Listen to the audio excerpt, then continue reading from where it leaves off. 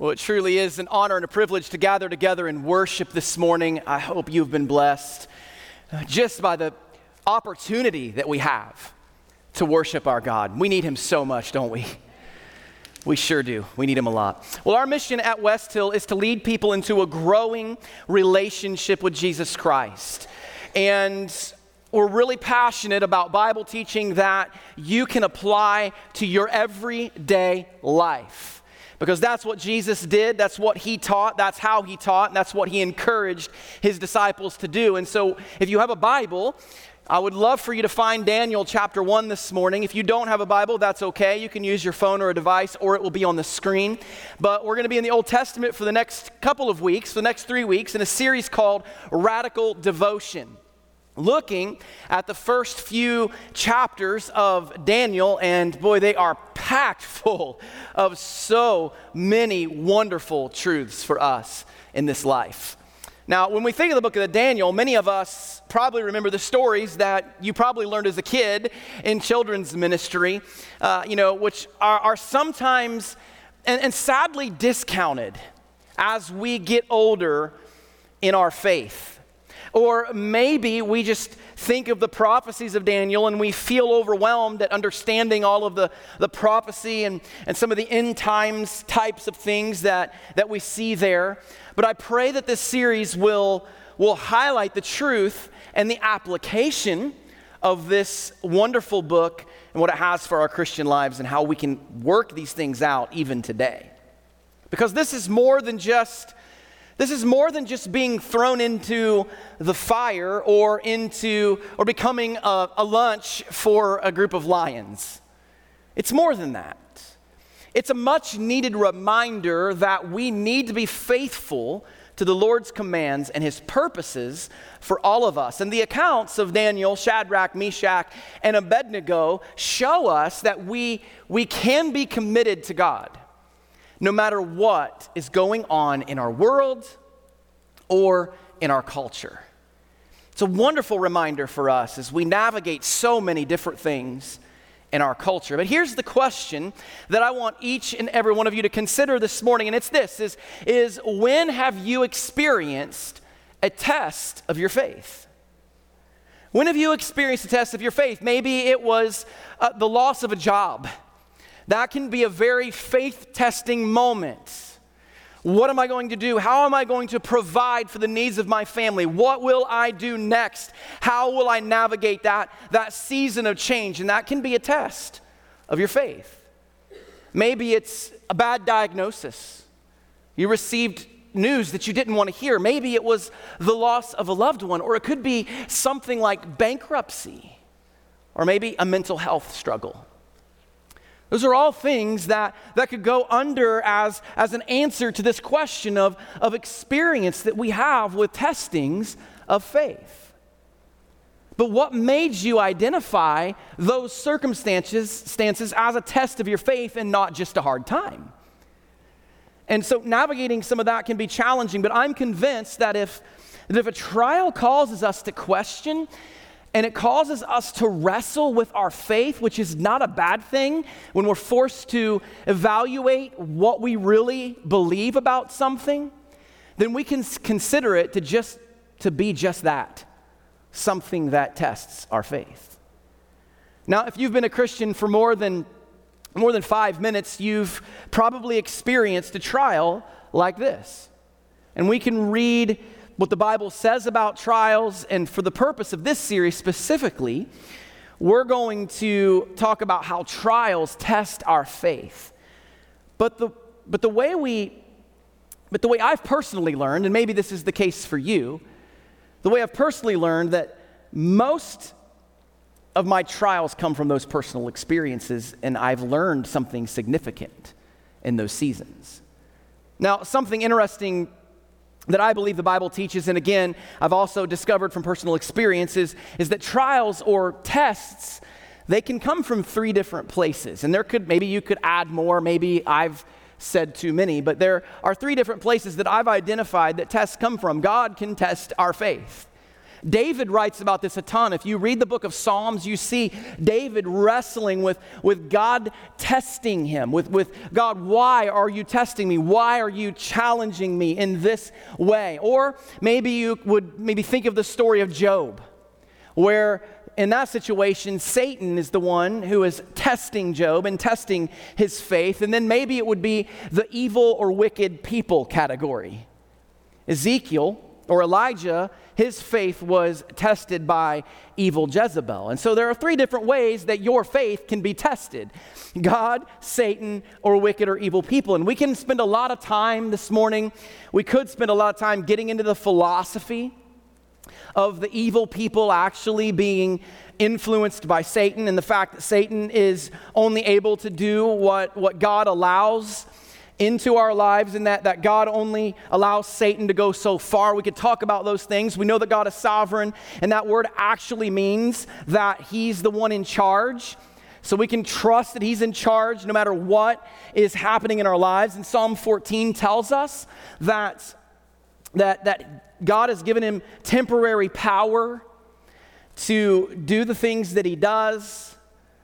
So if he didn't cause it, we can see that he allowed it. But that's a sermon for another time, and certainly not the point of this series. The reason I don't think it's required to identify this morning where exactly the test is coming from is there's a couple of different reasons, and the first one can be this. We can trust that God is good, and that no matter what he allows, he can use it for our good. And number two, the source of our test doesn't change how God calls us to respond to it. So if you want to dive deeper into some of that philosophy, I would encourage you to do that. It would be very interesting. But for this series, we're going to spend our time together focusing on the truth about faith tests that apply to us right now and how we can use it this week in our homes, in our marriages, in relationships with those that we work with, and even at our jobs and how we respond to the things that come our way. And so if you're there in Daniel chapter 1, we're going to read a ton of scripture this morning. So keep your Bible or your device open. Like I said before, we will have it on the screen so you'll be able to follow along the whole time. But Daniel chapter 1, verse 1 starts by saying, "In the third year of the reign of Jehoiakim, king of Judah, Nebuchadnezzar, king of Babylon, came to Jerusalem and besieged it." And the Lord gave Jehoiakim, but I want to stop for just a second, and I want to point out something that is often passed over when we do readings of the Old Testament. Jehoiakim did what was evil in the sight of the Lord.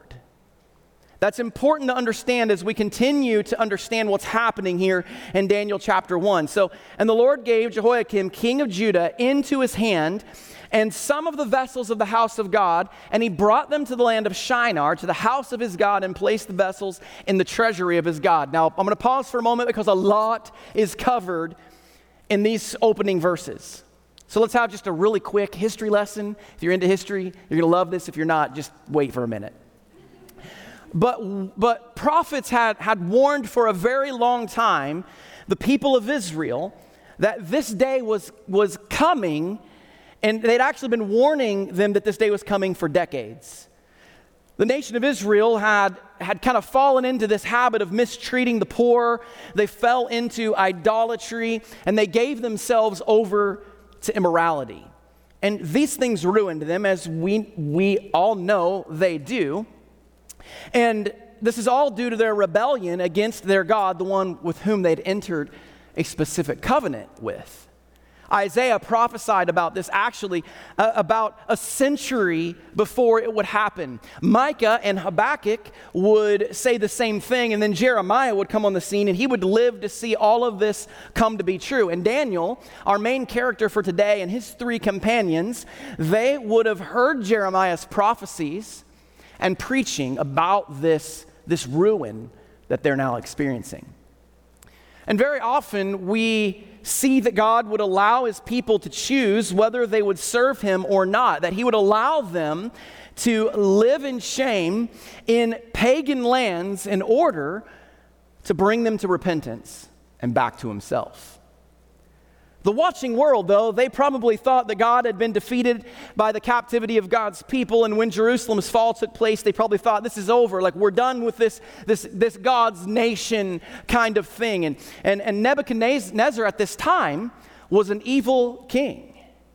He destroyed the temple of God with fire. He took the furnishings out of the temple, which were sacred. These would have been cherubim that were made of pure gold, and they were there as symbols of protection for the Ark of the Covenant. There were other fine wooden altars and different types of furniture that were placed in there. And so they took those things and they put them in their own God's temple. A little later in the storyline, Belshazzar would use those furnishings at a feast for his pagan god, and he would be judged by God for it. And that happens in chapter 5, which we're not going to cover in this series. But for many, the fall of Jerusalem had seemed like a massive victory for the idol gods. But in some way, it was the Lord's victory. Even through all of this, God kept his covenant and his promises with and to the nation of Israel. He promised to care for them, to bless them if they would obey him and keep his commands. But if they disobey, God made it clear that he would scatter them among ungodly nations. They willingly entered into this agreement. They were called to be a light to the pagan nations. But they became exactly like them instead. Boy, do we ever know what that looks like? And I'm not just talking about our cultural things. I'm talking about God's people adapting and turning their back on God's plan and his will and his covenant for their lives and their families. That's what I'm talking about this morning. It wasn't just what was happening in the nation. It's what was happening in here. But even when disobedience occurs, and this is what I want you to hear this morning, God will always forgive and he will always restore when humility and repentance occur. The Babylonians, if you know the rest of the story, would have their day. God is going to raise up another nation. He's going to raise up the Medes and the Persians, and they will eventually defeat Babylon. But let's continue with verse 3 here in Daniel 1. Then the king commanded Ashpenaz, his chief eunuch, to bring some of the people of Israel, both of the royal family and of the nobility, 4 youths without blemish, of good appearance, and skillful in all wisdom, endowed with knowledge, understanding learning, and competent to stand in the king's palace, and to teach them the literature and language of the Chaldeans. Now the king's plan was to take the best men and train them and put them to work in his kingdom to do his thing, to serve his cause and his mission, not to serve the God of Israel's cause and mission. They had knowledge, they had physical skills that he needed, and based on the biblical timeline, Daniel and his 3 friends would have roughly been about the age of 16 years old at this time. Now, most of our 16-year-olds are currently on a bus heading to camp. So just imagine what these young men were experiencing. But imagine your own kid in that position. Imagine yourself as a 16-year-old in this position. As you can see throughout the timeline of the Old Testament, finding people who were faithful to the Lord wasn't an easy thing to do. Wickedness permeated among God's people. Very few were actually obeying Yahweh. You often hear about a faithful remnant all throughout the Old Testament who obeyed and followed the Lord. These people walked through trials and challenges, but they remained faithful. But there was not a lot of them. On a side note, I wonder what the faithful remnant will look like as our own end times approach us. But Daniel and his 3 friends were above average. They were from the tribe of Judah, which is significant if you understand the tribes of Israel. And God was going to use these 4 men in incredible ways. They were gifted, they were smart, and they were good looking. And this was why the king wanted them. These were the heartthrobs of their day. They made him and his kingdom look good. So maybe you're a boomer in the room this morning. Maybe you would think Richard Gere. Or maybe you're in the millennial crowd and it's Zac Efron. Or maybe for the Gen Z folks who are not here in the room, they would say Shawn Mendes. But these were young men who loved the Lord.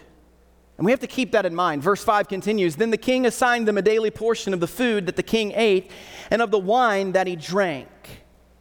They were to be educated for 3 years, and at the end of that time, they were to stand before the king. Among these were Daniel, Hananiah, Mishael, and Azariah of the tribe of Judah. And the chief of the eunuchs gave them names. Daniel he called Belteshazzar. Hananiah he called Shadrach. Mishael he called Meshach. And Azariah he called Abednego." Now, aside from the fact that these young men had been ripped from their families and placed into captivity, this was almost turning out to not be such a bad deal. I mean, you think about Nehemiah, he was a cupbearer to the king, like that's a pretty good deal, unless somebody's trying to poison the king, but it was good food. It was the best food. They were going to be cared for, they were going to be trained, they were going to be pampered, and the king's food was the best around. But we see in the next verse that there was just a slight issue. Verse 8, the first part, "But Daniel resolved," or you could translate that word, he purposed. But Daniel resolved that he would not defile himself with the king's food or with the wine that he drank. Now, why would Daniel do this? Why would Daniel purpose or resolve in his heart that he would not eat of this food? Well, this takes us back to the conversation that we had last week about legalism and laws and systems. There were some specific requirements for the nation of Israel who lived before the new covenant of Jesus that we now live under. And based on God's law for them, at the time, they would be ceremonially unclean by eating the king's food. They could only eat animals that had been killed and approved and done a certain way. They had to be killed and prepared in a specific fashion. And the Babylonians did not follow the same meal prepping plan as the nation of Israel. But there's more. In this pagan kingdom, the meat would be offered to false gods and idols, and that would cause it to be defiled. So a faithful Jew, a faithful person of Israel wouldn't dare eat it because it went against God's specific plan for their lives. And Daniel and these other 3 young men, they were faithful to God. And that brings us to our first point this morning, that radical devotion starts with a commitment to faith. If you want to be radically devoted to the things that God wants for you, that He's called you to do, it's going to require you to be committed to your faith. You see, Daniel, his heart belonged to God, along with his 3 friends. I love this connection that it makes to our conversation last week about the heart, because Proverbs 4 reminds us that we are to guard our heart because from it flow the things of this life. It determines the course of our life. When we love and when we trust Him, we won't have an issue with obeying Him. We will see it as worth the sacrifice. When we trust Him, we will trust the outcome, whatever that outcome may be. You see, they had a choice to make. Daniel had a really big decision to make. Follow God's word and His commands, or eat the king's food. And they chose God. Now, we will more than likely never face this exact type of testing in our lives. But we will certainly be tested. And you have certainly been tested. And when we are, what will we do? When we are pressed to conform to the patterns of this world, how do we resist? And we know Romans 12, verses 1 through 2, we know what Paul says. He says, "I appeal to you, therefore, brothers, by the mercies of God, that you present your bodies, all of yourself, as a living sacrifice, holy and acceptable to God, which is your spiritual worship." But he doesn't stop with just presenting ourselves and worship. He says, "Do not be conformed to this world, but be transformed by the renewal of your mind, that by testing, Paul says, you may discern what the will of God is, what is good and acceptable and perfect. Pastor Chip Ingram, many of you have read his books. He teaches about verse 2 of Romans chapter 12, and he says that in the original language, it's better understood as to stop conforming yourself to the world. You see, when we conform, it reveals that we have given into the pressures from the outside, that we have allowed it to shape us, or you could consider a mold. It has molded us. But when we are transformed only by the power that comes from inside us, by the power of the Holy Spirit as He illuminates His Word inside of us, only then can we be transformed. And Daniel and his friends were a transformed type of people. They were committed to their faith in radical ways. You see, they were not changed by their world, they changed their world. They were able, through faithfulness to their God, to change the mind of the rulers that they were captive to, which is a powerful thing to take notice of. And that's a little bit of a spoiler alert if you don't know the rest of the story. But Daniel and his friends, they had a unique challenge. The challenge was the king and his leadership. The second part of verse 8 continues, therefore he asked the chief of the eunuchs to allow him not to defile himself. And God gave Daniel favor and compassion in the sight of the chief of the eunuchs. Now, God provides everything that we need during trials and testing. He gives favor and He gives compassion here to Daniel from the leaders. Verse 10, and the chief of the eunuchs said to Daniel, I fear my lord the king, who assigns your food and your drink. For why should he see that you are in worse condition than the youths who are of your own age? So you would endanger my head with the king? The chief eunuch says. This is a big deal for him. He's a little nervous. Verse 11. Then Daniel said to the steward, whom the chief of the eunuchs had assigned over Daniel, Hananiah, Mishael, and Azariah, test your servants for 10 days. Let us be given vegetables to eat and water to drink. Then let our appearance and the appearance of the youths who eat the king's food be observed by you, and deal with your servants according to what you see. Once again, faith on display. No matter what happens, Daniel says, I'm going to do what's right. He didn't know how it was all going to work out at this point. But he's acting on faith and obedience. He's following his God. He's being obedient. Verse 14, so he listened to them in this matter and tested them for 10 days. And at the end of 10 days, it was seen that they were in better appearance and fatter in flesh. Said no one ever. Then all the youths who ate the king's food. So the steward took away their food and the wine they were to drink and gave them vegetables. Radical devotion will cause us to be committed, or reveals our commitment, but then radical devotion will have a chance to prove itself. It always does. It may not come in the form of defying some evil king, but when we follow the Lord, our faith will be tested. We see this all throughout the Old Testament, all throughout the Bible, that no one comes out on the other side of life with 0 scars. Follow the Lord, and you're going to have hard times. I want you to hear that this morning, that following Jesus is not this guarantee of everything's just going to be wonderful all the time. It's not easy following Jesus.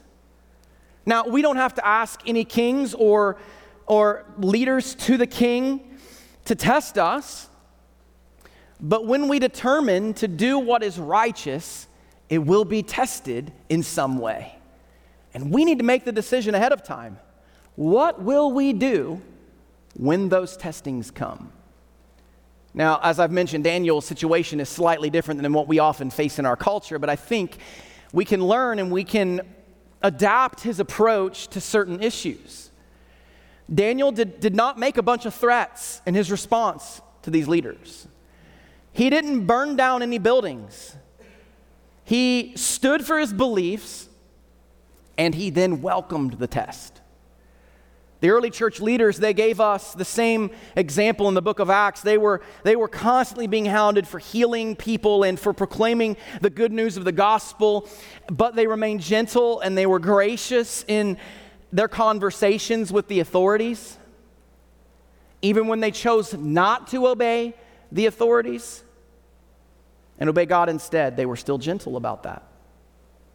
They still made it clear who they were going to follow, that they were going to follow God no matter what laws they passed or what new judgments or edicts that they were going to press in on them.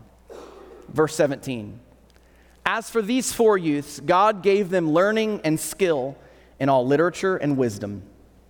And Daniel had understanding in all visions and dreams. At the end of the time, when the king had commanded that they should be brought in, the chief of the eunuchs brought them in before Nebuchadnezzar. And the king spoke with them, and among all of them, none was found like Daniel, Hananiah, Mishael, and Azariah. Therefore they stood before the king. And in every matter of wisdom and understanding about which the king inquired of them, he found them 10 times better than all the magicians and enchanters that were all in his kingdom. And Daniel was there until the 1st year of King Cyrus. Radical devotion is a guarantee for future blessing. Faithfulness is always rewarded. You can count on this. God rewards the faithful. They followed God and he blessed them. He gave them wisdom, he gave them understanding, and he also gave them skill. And when the king examined them, they passed the test. But it's all because they resolved, they purposed in their hearts to honor the Lord and his ways above anything and anyone else. Now, does it always look like this? No, not at all. We don't always come out on the other side with no scars and scratches. Sometimes when you take a stand, like many believers in our world have, they lose their heads over it. Sometimes they get put in prison for taking a stand for what they believe in. And no matter the outcome, sometimes villages are destroyed. But no matter the outcome, we have the hope of heaven. We have the hope that God is always with us, that he's never going to leave us or forsake us. No matter what happens in this life, either way, either in life or death, we will be okay.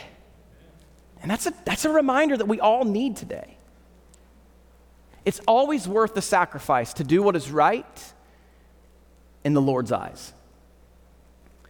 When we face a test, we need to ask God for courage to face it, whatever it is. We need to pray for strength to do what is needed when we experience that specific test. Because he promises to provide it. He promises to be with us. He says that if you will ask for wisdom, he will give it. And through it all, our heart needs to be focused on bringing him honor and him glory. And the wonderful thing, if you read Daniel 1, Daniel 3, and Daniel 6, which are the focus of this series, every single one of those accounts ends with God receiving all of the honor and all of the glory for what has happened. We can't see the end of the road. Not a single person in the room, no matter how much you plan, and I'm right there with you, I'm planning out my last moment. No matter how much you plan, no matter how much you look at the future, you can't see the end of the road. Our sight is limited. But he is good, and his character can be trusted even when we don't understand. The significance of that word resolved that Daniel used communicates a lot of different things in the Old Testament. But one thing that it communicates, and it lays out very clearly, is Daniel was making it a bold statement that no matter what, I'm not going to defile myself. That's a big deal. You see, radical devotion results in total surrender. Something I think believers should recognize is this, that the presence of doubts or a reason to question our faith is nothing to be afraid of, and it's definitely not something to be ashamed of today. That it's okay to have questions. That when Daniel was faced with this decision, I'm sure he had some questions in his mind. Like, is this going to work? If I take this stand, what's going to happen? What are the doubts? I mean, I don't know what he thought, but I know he was human. And I know that was a scary moment. But I'm sure he had a question. I'm sure he had a doubt. How would the king take this refusal? Would they be killed for this? Would God understand if they caved under these extreme circumstances? That's something that I would say to myself. God's going to be okay. He's going to forgive me. I'm going to keep my head. It's going to be good. But ultimately, the question that he asked was his faith worth the risk? You see, when we encounter those same questions, we shouldn't be afraid of them. Don't resent the fact that they exist. Acknowledge them and answer them in light of what God's word says and his promises to us. Let him and his Spirit settle you and strengthen you and your resolve. You see, the worst thing that I think we can do in this life as we go through hard times is get bitter and insecure about the fact that we're struggling and pretend that our faith isn't being tested. I think we should just go after it in those moments. I see so many Christians just give up the fight right before a breakthrough. Right before God is going to show them why they're experiencing what they're going through and what God's going to do on the other side of that trial and that challenge. I see people give up so quickly. I think we should stay in the game. We talked about this on Easter. I think that one of the reasons why is we kind of live in a culture, a church culture sometimes, that's afraid for us to just be real about our struggles. So the question that I want you to consider is this, are you committed to your faith? Are you committed to your faith? Because radical devotion starts with a commitment to God and his ways. Are you ready for when your faith will be tested? Because it's going to be tested. Because radical devotion is going to have a chance to prove itself. And then do you trust that the blessing is actually worth it? Because radical devotion is a guarantee for future blessing. Radical devotion results in total surrender. So are you committed? Are you radically devoted to your God this morning? I know it seems like a simple message, but we live in a world that's afraid to do what Daniel did. We sometimes find ourselves in the church culture that is afraid to say, as for me and my house, we're going to serve the Lord. And we're going to say no to this. And we're going to say, no, we're not going to go there. And we're going to say, no, we're not going to participate. But we're going to do what God has asked of us and called us to do. We are going to be radically devoted to him and his ways. No matter what it costs us, we're going to withstand this test. And we're going to come out on the other side surrendered. But it starts with the decision to be radically devoted and committed to your faith. So the challenge for us this morning is the same as it has been for generations upon generations. Commit yourself to the Lord and honor him with your life. Maybe you're here this morning and you don't have a personal relationship with Jesus Christ. That you don't know what it means to follow his ways, to know him and know what it is that he wants for you and from you and how he can use you in this world. I want to challenge you that you can know him this morning. And you can be given a purpose to live that is beyond anything that you've ever experienced before. A mission that you can engage in that is out of this world, that is connecting people to the God of the universe. And that's what we want to be about. That's what we want to do. That's why our mission as a church is to lead people into a growing relationship with Jesus Christ, because I don't care about anything else but you following Jesus and knowing him and being surrendered to him. So maybe you're here this morning and you don't have that personal relationship. We want to encourage you to have a conversation with someone. Maybe talk to the person who brought you. Talk to me at the end of the service. We're going to have a deacon placed over here to my left, to your right at the end of the service. They would love to have a conversation with you about the gospel and how you can know Jesus Christ as your Savior. We would want nothing more than for you to put your faith and trust in Jesus today. For the church member, for those who are a part of our body, are you surrendered and are you committed? Because radical devotion results in total surrender. Let me pray for you. Heavenly Father, we are grateful and thankful this morning for Jesus Christ, who he is, what he did, and what he offers us. God, we can't do any of the things that we talked about this morning without your Spirit guiding us and leading us to do what you've called us to do.